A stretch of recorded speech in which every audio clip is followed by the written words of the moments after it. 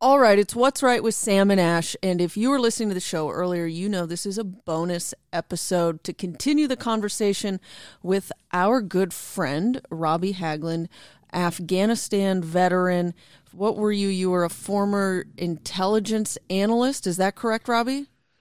That is absolutely correct. That was a lot of things, but that's the big umbrella that kind of covers them all. Okay, well, perfect. Since there's military action going on in the world, it's great that we have you on. We talked at the end of the live show about basically how in the U.S., we don't even get to think about how Putin's thinking. We don't even get to look. He's our competitor, but we don't ever get to go into his shoes and go, why is he doing this? What might his next step be? Because as soon as you do that, you get labeled, as you said, a Russian stooge, or you're one of them. And so now we kind of look at this problem and go, well, maybe if we had allowed ourselves to have that conversation and that discussion, we maybe could have prevented this or handled it better, de-escalated it more effectively.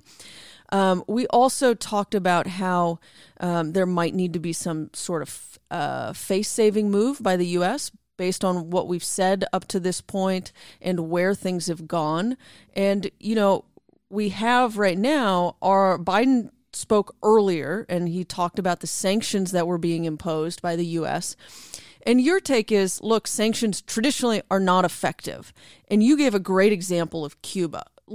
In case someone missed the show, what is your basis on this of why you don't think you're hopeful the sanctions will work, but you're not confident in it?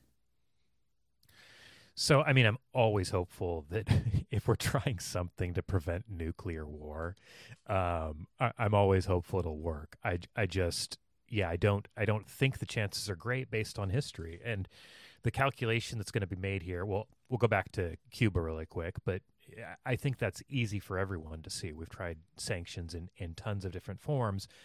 And the main effect of our sanctions on Cuba have been to hurt the population economically by some degree, whatever that is. But they haven't, risen up and removed Castro, which was kind of our, or removed the current government, which has always been our goal. Instead, it's just hurt them, and it's given the regime ammunition to say, it's not my fault that things are so bad here. It's not my economic policies. It's not my policies in any way. The United States is the most powerful country on earth, and they are sanctioning us. Of course, things are bad because of those evil people that are hurting our civilians. So that's what they get to say. We feed them that ammunition. I think that's kind of frustrating because that's all we're looking at right now. But I'm with you. I'm hopeful that these economic sanctions we're imposing will be effective and that we are going to show by uniting with NATO and putting troops in strategic positions that we're not afraid of this and that we will, if forced, step up. Yeah, so right, and Biden, made it a very big point during his press conference to talk about how targeted these sanctions were going to be, and how they were freezing the accounts of very wealthy, influential people, and so at that point, that pain is still going to trickle down to regular people. If we're reducing their GDP or their income from trade, that's still going to hurt the poorest people the most. And the calculation the Biden administration is making is that hopefully it hurts the people up top enough who have influence that they will seek to change the policy. But the calculation that those oligarchs, those people who are, in charge, second in charge after Putin, basically, the calculation they're probably making is whether this pain is going to be short-term enough to be worth any long-term gain they might get from expansion of Russia, or by concessions that maybe that they're looking for in any sort of peace talks, to restart their energy pipelines, or other concessions that they might demand that would help the economy and in the long run help those oligarchs, and also have Putin be able to look to save face and say, hey, look, I stood up to the United States, and these are all the concessions we got, and we're going to have, better economic prosperity because of it. Now, I've got a question. You made a point in one of the prior shows that you and I did, the What's Right show. You mentioned how the U.S. was making a fatal flaw potentially by not getting in between Russia and China. We were kind of polarizing them both toward each other, which is frightening. And it's really scary, and you see the effects of that right now. In Biden's press conference, he was saying that he was basically declining questions about whether he could work with China to hem in Russia. And I understand him not answering those questions. I also hate that we're even in the position where, we're now maybe looking to China to help us with Russia instead of looking to Russia to help us with China, because China really is, despite what's happening right now, the much larger geopolitical foe.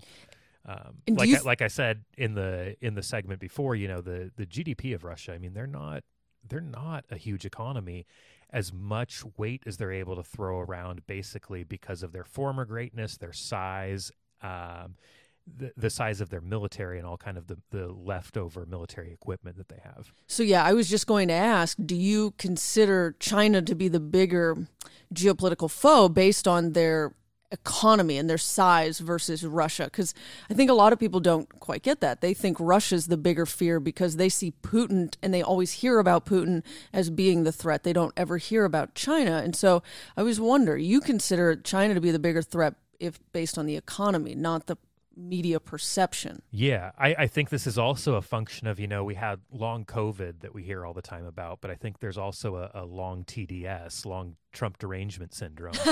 And these are people who, even though he is not president anymore, are still affected by things like, just 98% of the Russia collusion narrative was a complete hoax fabricated because Hillary Clinton couldn't accept the fact that she lost the election. And it went further than that. I mean, I had people messaging me privately about how horrible it was and how I must hate Trump so much because he's not doing anything about the bounties that Putin was putting on American soldiers' heads, and this was a narrative that was happening, that Putin was paying money to anybody who could kill American soldiers in Syria or Afghanistan or wherever. And it was just, I responded to that by basically saying, look, like I do really hate Trump, but not for this fake reason that I don't trust at all until I see better info on it. And my instincts on that were right, because that has also been shown to just be a total fabrication. And the media is constantly in this state of publishing a retraction on, page Z100 of their newspaper, right below the JCPenney ads, and being like, oh, we made an oopsie doozy. And it's crazy because most people don't ever hear that these things were totally wrong. Yeah, and just anyone that's listening and you don't know Robbie's background, Robbie, I think our social media team might have captured a description of you that gets it the best, and they called you a political orphan. Yes.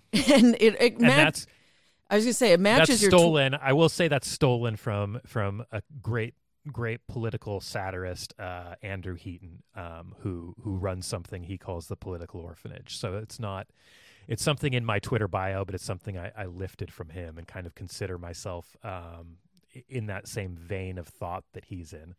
And that's why I think your Twitter handle is also very telling. It is at anti-party party. I am the anti-party party. Yeah. Anybody who wants to join, feel free. We will praise and denounce both parties as they deserve it. Yeah, and that's why I love having you on, because you expose both sides and their hypocrisies and where they get it wrong, and you're in it for the truth. And look, that's what Sam and I do day in and day out. We're in it for what's actually true, what's right, what matters, and what's going on. And here, I think this Russia story, the conflict between Russia and Ukraine, is very confusing, very complicated. It's got a long history that not many of us are aware of or recall from learning in history class. And, so many people just aren't tuned in to the day-to-day realities of international conflict. Now, my one thing, we were talking about China and how we've almost kind of pushed Russia and China onto the same team when we should have kind of put Russia on our team to fight against China and to leverage China into being a fair player in the world economy. But did you hear what China's assistant foreign minister had to say about today's attack?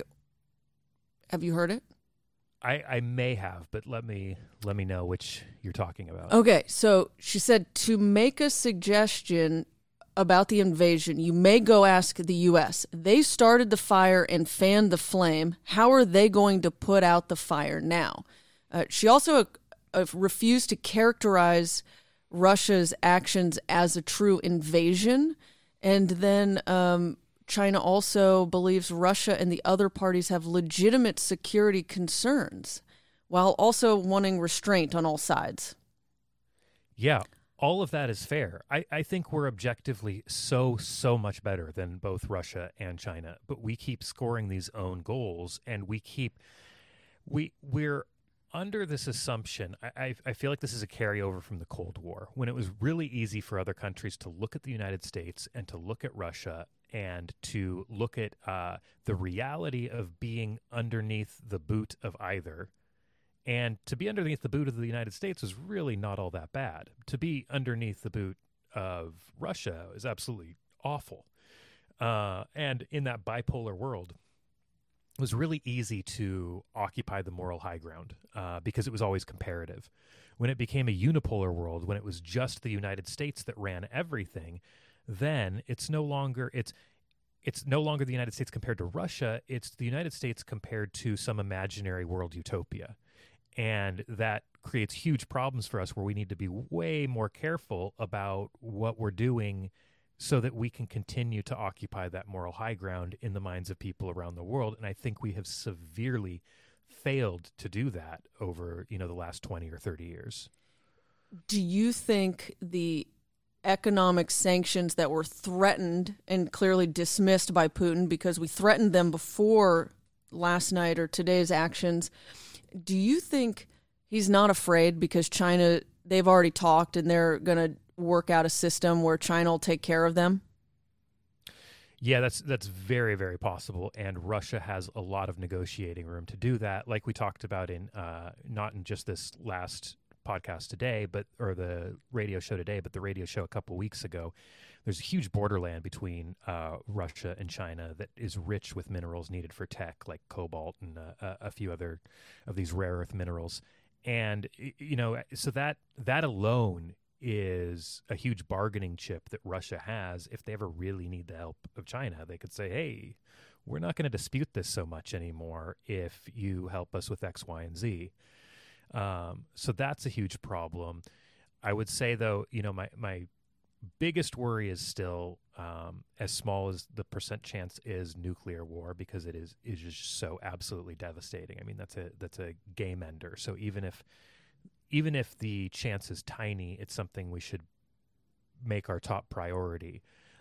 My secondary concern, though, and this may affect the U.S. a little bit less, but I think when we talk about occupying the moral high ground, it's hugely important.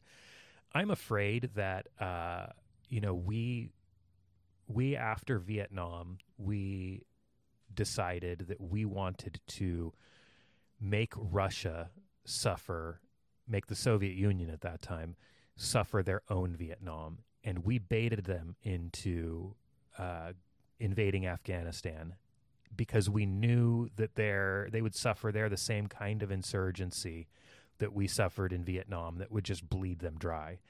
And the way we've been operating previous to this in building up paramilitary groups, no matter how awful they are, like these neo-Nazi groups we've talked about, part of me is a little bit nervous that that the military-industrial complex, that the defense contractors, that these people who only profit off of forever war, that they're trying to, again, we got ourselves baited into our own Afghanistan in Afghanistan and have just left it. But now I wonder, are they trying to bait the Russians into something similar to what we experienced in Afghanistan by arming and supplying and setting the stage for an insurgency in a Russian-occupied Ukraine that will bleed Russia and would just be devastating to the civilian population of Ukraine. And that's where, you might not see directly the effects of it here in the United States, but if you have any care for people around the world at all, it should absolutely horrify you. And if you care about the reputation of the United States as a moral leader, it should also horrify you that is a possibility here. Yeah, I mean, you bringing that up, you're the first person to actually kind of make that concern and raise that concern. I haven't heard anybody make it either, but just kind of watching the pattern, it seems like that's an obvious possibility. Oh, that would be absolutely terrible. And that's sickening. That's one of those things that when you think about it, if that is what's going on, it truly is sickening, especially who we consider ourselves in the world. I mean, as a leader of freedoms and human rights, and that's what we're actually championing, it'd be absolutely terrible. Now, you're talking about the moral high ground. When I was listening to Biden's speech earlier today, he emphasized that our forces are not and will not be engaged in the conflict in Ukraine, but they would go to Europe to support and defend our allies. I think it's a talking point where he wants to make sure that he can say, I'm not sending our guys into, our men and women and our troops into this conflict, but really it wouldn't be any different if the conflict ends up impacting those allies. Am I correct, or am I splitting hairs? Help me out here. Yeah, so no, you're correct so there is a definite hard line in my opinion between boots on the ground of normal infantry, United States infantry, and not having that. That is a huge line, but we neglect all of the things that can come before that. And even when they're saying there's no boots on the ground, I do expect that there are boots on the ground of CIA and Green Beret training up paramilitary forces. Just like, we kind of claim that there's no boots on the ground in Syria, but that's not actually the case. We have people there who are trying to train up anti-Assad forces, even if those people are affiliated with other people that we're fighting. And so those are the things that we get ourselves stuck in. Ukraine also, while they have a whole lot of anti-tank missiles from us, and they have Stingers that can take down helicopters, they really don't have any other means of air superiority. They have some helicopters, but as far as fighter jets, I don't know that they have any.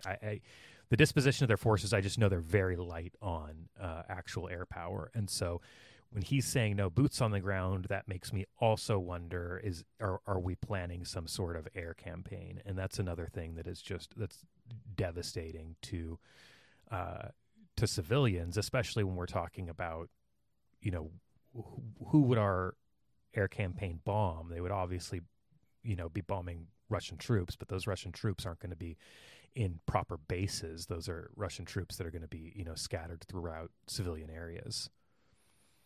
So what I'm taking away is you're not impressed by the statement he made when he said our forces will not be engaged in the conflict, because you're going, I know what you're saying, but technically that's not accurate. Yeah. I mean, and it's great. It's it's a soundbite. Yeah, and also like if a mugger's holding a gun and a knife and they say, "I promise I'm not going to shoot you," there's great. Like I appreciate that, but there's still reason to worry, even if they're being honest. Do you have any concern? Biden also said that there was he had no plans to talk with Putin. Does that concern you? Do you think it's better off that way? What are you thinking? I think it's likely better off that way. Why? Because Biden is incompetent. I don't think,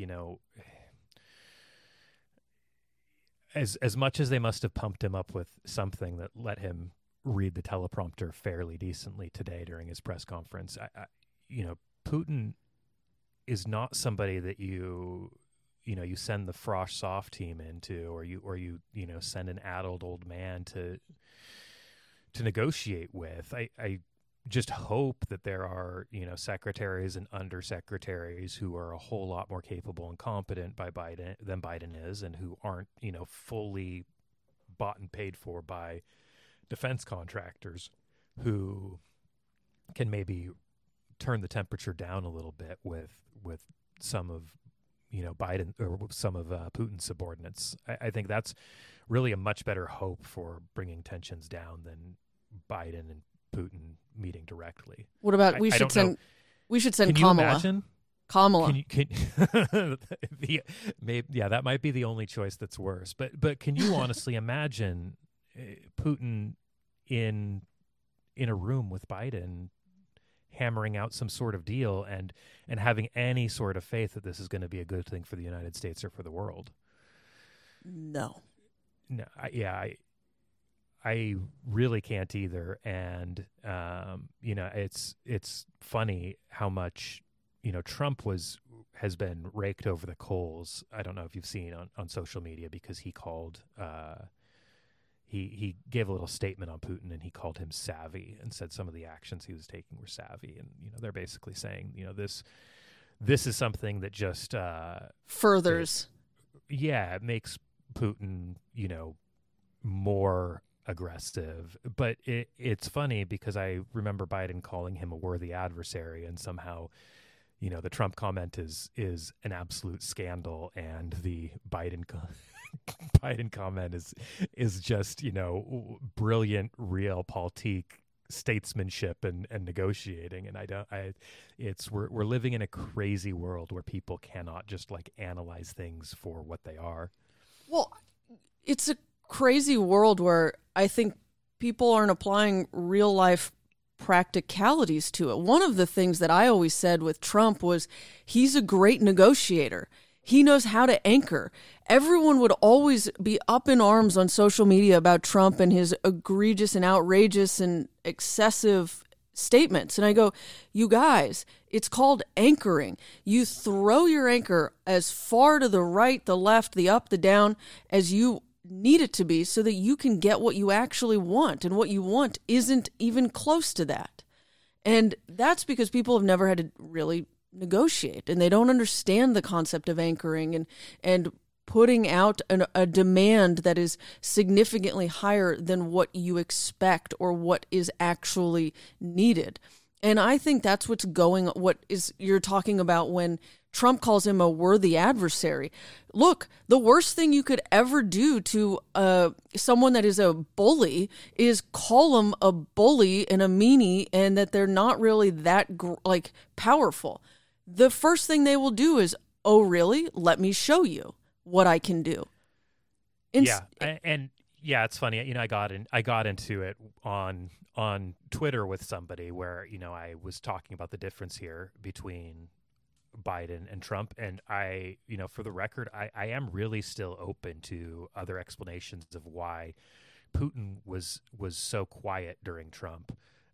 And why he took his actions during both Obama and Biden.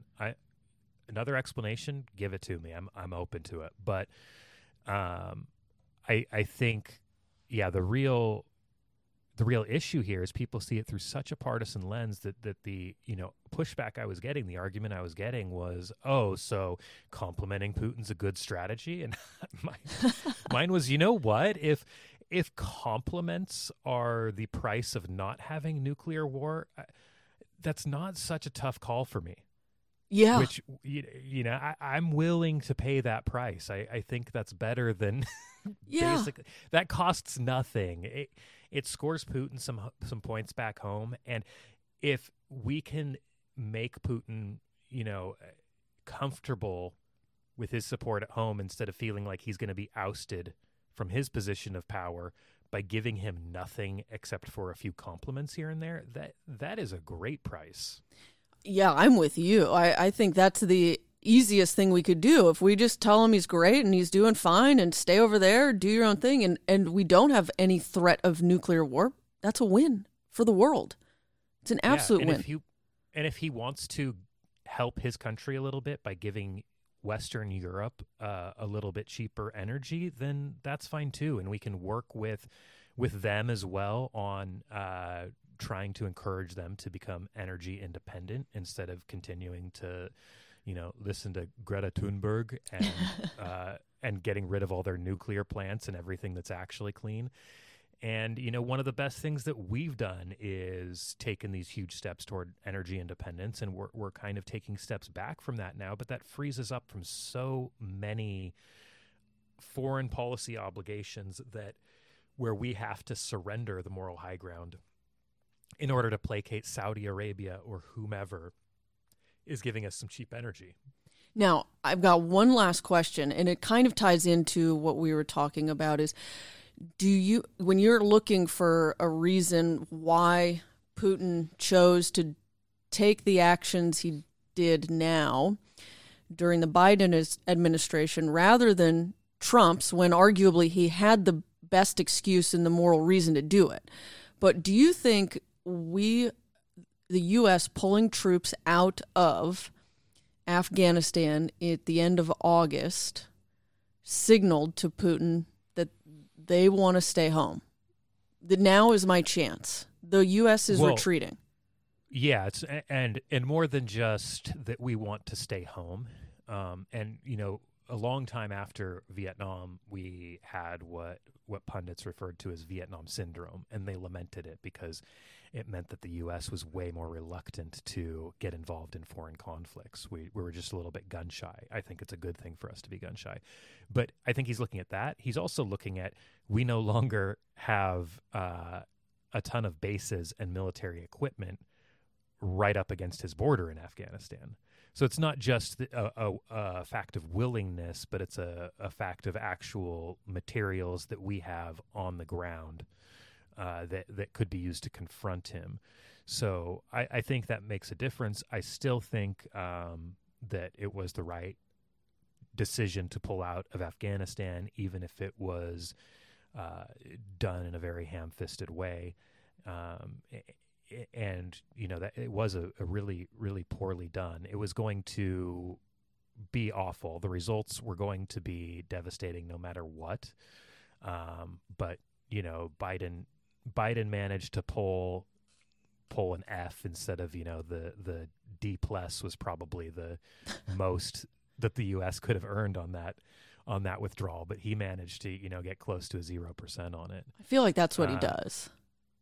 Yeah, no, and I mean, even Obama said, right, don't ever underestimate the ability of Joe to screw things up. So this is a well-known attribute of our president, and it's a scary time to have a president like that for sure. The one thing I would say also is, as long as we're kind of talking about his motivations, aside from the U.S. withdrawal of Afghanistan, I think it's just he's felt the walls closing in for quite a while as we try to push NATO and NATO sentiments even closer and closer to Russia's borders. And, the old Congressman Pat Buchanan had an article a few weeks ago, maybe a month ago, that I think was pretty spot on, and it talked about, what are Putin's motivations, and he called it Putin's Monroe Doctrine. And for those that don't remember, the Monroe Doctrine was this idea that the United States has spheres of influence and that we're not going to get involved in European affairs anymore. But if Europe comes into our spheres of influence, then they better be ready to fight, because we will, we're going to be basically a very defensive force. And that doesn't just mean in the United States, but that means within our spheres of influence. And to that point, when Napoleon III had a brief coup in Mexico and took over Mexico, right? Basically, he took advantage of us being distracted at the end of the Civil War, and took over Mexico for a moment. And we sent down, I think, 40,000 troops, something like that, to the Texas-Mexico border, and they got the message and they left. And I think initially that is what Putin was going for. I think he wanted to have a show of force and to say, look, I want my pipeline. There are things that I want. I want to have NATO and the U.S. stop aggressively putting these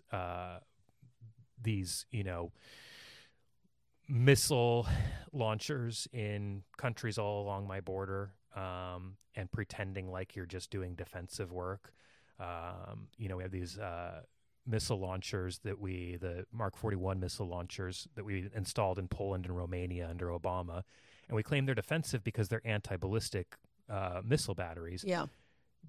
But they can also fit medium-range Tomahawk cruise missiles. And so, we're maybe obeying the letter of the law with some of our treaties, but absolutely breaking the spirit of the law, because Russia knows we can just as easily throw some offensive missiles into those same installations and have an offensive war against Russia. And so, they're seeing all of these moves, and they're looking at their spheres of influence and us right up against their border. And it, from understanding Putin's motive, it's very understandable that he would be like, you guys need to quit closing in the walls. Where if you keep pushing up to our borders, there are some borders that we are willing to defend, and you're going to find out about that. And it's not going to cost you just our defending our border.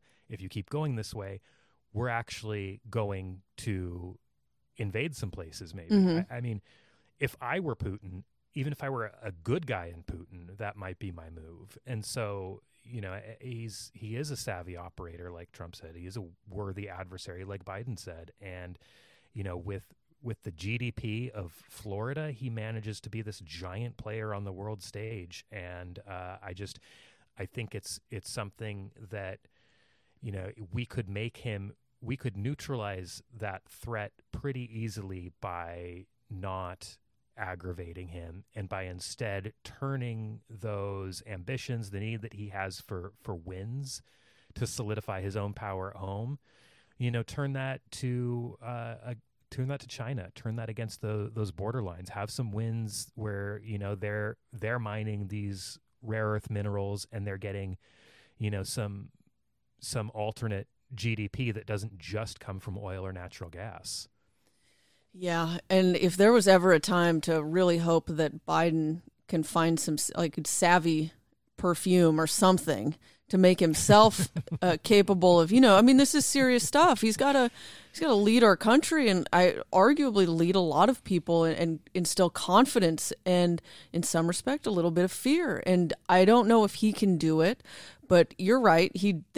His handlers prepared him well enough to stand at a podium and respond to questions just enough to get a message across. But I don't know if it really ultimately is enough. And I think you're right. It's not capable of actually just sitting down and talking to Putin, because he's just not fit for it. So we need to have good support and good people around him to help us through this. Now, Robbie, we started this little bonus episode talking about economic sanctions, how you don't think you're optimistic, they just historically don't work. But you have an interesting take on kind of how sanctions could potentially work in the Freedom Convoy, the trucker convoy. Is that right? Have I picked up on that? Yeah, I think they're calling it the People's Convoy. Okay. It's just an awful choice of a name. Yeah. Well, peoples in front of anything, you look to what's called peoples around the world, and it's the People's Republic of China. Or it's not usually good. But yeah, this convoy, I have a bunch of concerns about it. One is just that, I'm a total weirdo, so I do listen to a couple of trucker podcasts, and and what I've gathered from that is that this isn't something that's being talked about at truck stops. It's not being talked about on the CB radios. It is something that has been entirely organized online, and that makes me a little bit nervous that this is, more of an AstroTurf movement than a real movement. AstroTurf being the opposite of grassroots, obviously, that this is fake grassroots. Drummed up by somebody. And thank you for explaining that. I was like, I don't know where he's going with this, but okay. No, and the reason I'm worried that it's AstroTurf is because it just seems so ill-advised. I mean, you have most of the country, especially the parts of the country that would be sympathetic to the convoy, are not experiencing, any significant lockdowns, mandates, anything right now. I mean, I'm in Los Angeles, where it's still kind of locked down and there's still a bunch of rules, but the people in Los Angeles aren't going to be, they're not going to be sympathetic to this convoy anyway. Well, so right, and remember, the convoy is kind of an offshoot of what started up in Canada, right? And it made sense there because the people who would support the convoy were the same people who were also having these sanctions put on them. They were having mandates put on them. And so it made sense. You have a naturally sympathetic group of people, and you need that if you're going to go disrupt lives and disrupt people. And this seems far less disruptive than the Canadian convoy. They're just, from my understanding, going to drive to D.C., and, it'll be CNN will be covering it as, the rebirth of January 6th, and they'll find one truck with a Confederate flag sticker on it, and that's all they will show. Yeah. It'll be a truck, that still has Confederate flag mud flaps from when it wasn't as big of a deal to show the Confederate flag, and, they were just too poor to replace them or whatever. And it, that kind of thing is what's happening. It's going to be maligned, of course. They're going to find the worst examples of anybody there to highlight. And they're going to use it. I think the Democrats, if I were them, I'd be excited about prospects of this convoy to pump up as, the rebirth of January 6th as we start heading into midterms. But do you think I was going to say, since you called it an AstroTurf movement, do you think there's any inauthenticity from it, that it is actually maybe not genuine? That it's there might be, and I'm sure there's a lot of sincere people within the movement. But this is, whether it's from our government or other governments, one of the things that we've seen from troll farms, bot farms in Russia, Moldova, these other places that try to destabilize the United States, is they would do things like have a MAGA rally. They would organize a Donald Trump rally, and across the street organize a BLM rally, and these would all be organized by bots, but real people would show up. And the fact that this is only happening online makes me a little bit suspicious that the origins are from troll farms, maybe even outside this country, that are kind of ginning people up into like, this would be a great idea, and their ultimate goal is simply more infighting in the United States and destabilization of our political system, our values, and our faith in our country. Yeah, and that's why you can't trust everything on the internet, folks. You got to do your research, and you got to check your sources and their sources, and then your sources. I mean, you never know what's going on, and you don't want to be catfished into some political movement that's not authentic or, I guess, really genuine to what you believe in, because you don't want to be caught up in that.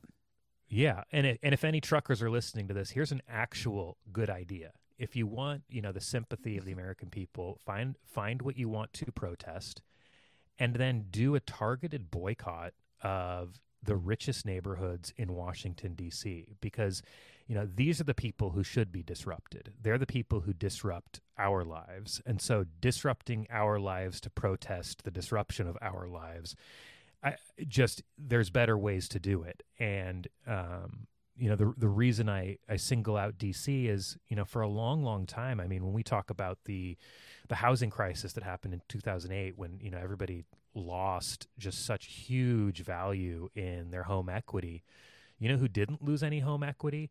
The people in Arlington, Virginia, the people in all of the suburbs surrounding Washington, D.C. And when you look at studies of where the richest neighborhoods are, the richest counties in the United States, depending how you measure it, because, you can measure it by median income, you can measure it by purchasing power, all of these, but it's somewhere between 6 and 8 of the richest counties in the United States all surround Washington, D.C. And what value are they creating? What value comes out of D.C.? I mean, one of my favorite phrases is that Washington, D.C. creates money the same way that ticks create blood. You can look at this little neighborhood outside of D.C. and you can say, wow, they must be creating so much value. Look how wealthy this is. Look how much money they're making. But they're not making any money at all. They are just extracting money from hardworking people throughout the country. And, that needs to be confronted. And so, if truckers want to have a real freedom convoy or people's convoy or whatever it is, I think the better idea, where you can still go about your job making your deliveries, just start refusing service to, pick the richest zip codes all around D.C. and say, you know what, we're not going there anymore. Yeah, or like reroute all those deliveries to, I don't know, like a tiger pen somewhere in a zoo, somewhere, like, if you want your Amazon package, please, you will have to fight. Yeah, make them drive to real America for it. Yeah. Yeah, and make it be a drop-off situation. We're no longer delivering to your neighborhood. You will have to go to the people's neighborhood that you serve. Oh, what a concept, Robbie. Well, I feel like we've solved a lot of the world's problems. We've given them some creative solutions, if nothing else, and we've had more time chatting. So it's been fun. Yeah. Well, thank you. Here's to, crossing fingers for things to get better in Ukraine and for no nuclear war. My fingers and toes are very crossed right now, and as this stuff develops, we will probably have to have you on the radio show, the What's Right with Sam and Ash, the live and local show on 840 KXNT and 2 to 3 p.m. every weekday. So be ready, Robbie. Have your microphone ready. Be ready to come on and join us as this stuff develops, because I'm sure everyone that's listening wants to hear more from you and less from me or Sam. Always happy to do it, Ash. All right. Thanks, Robbie.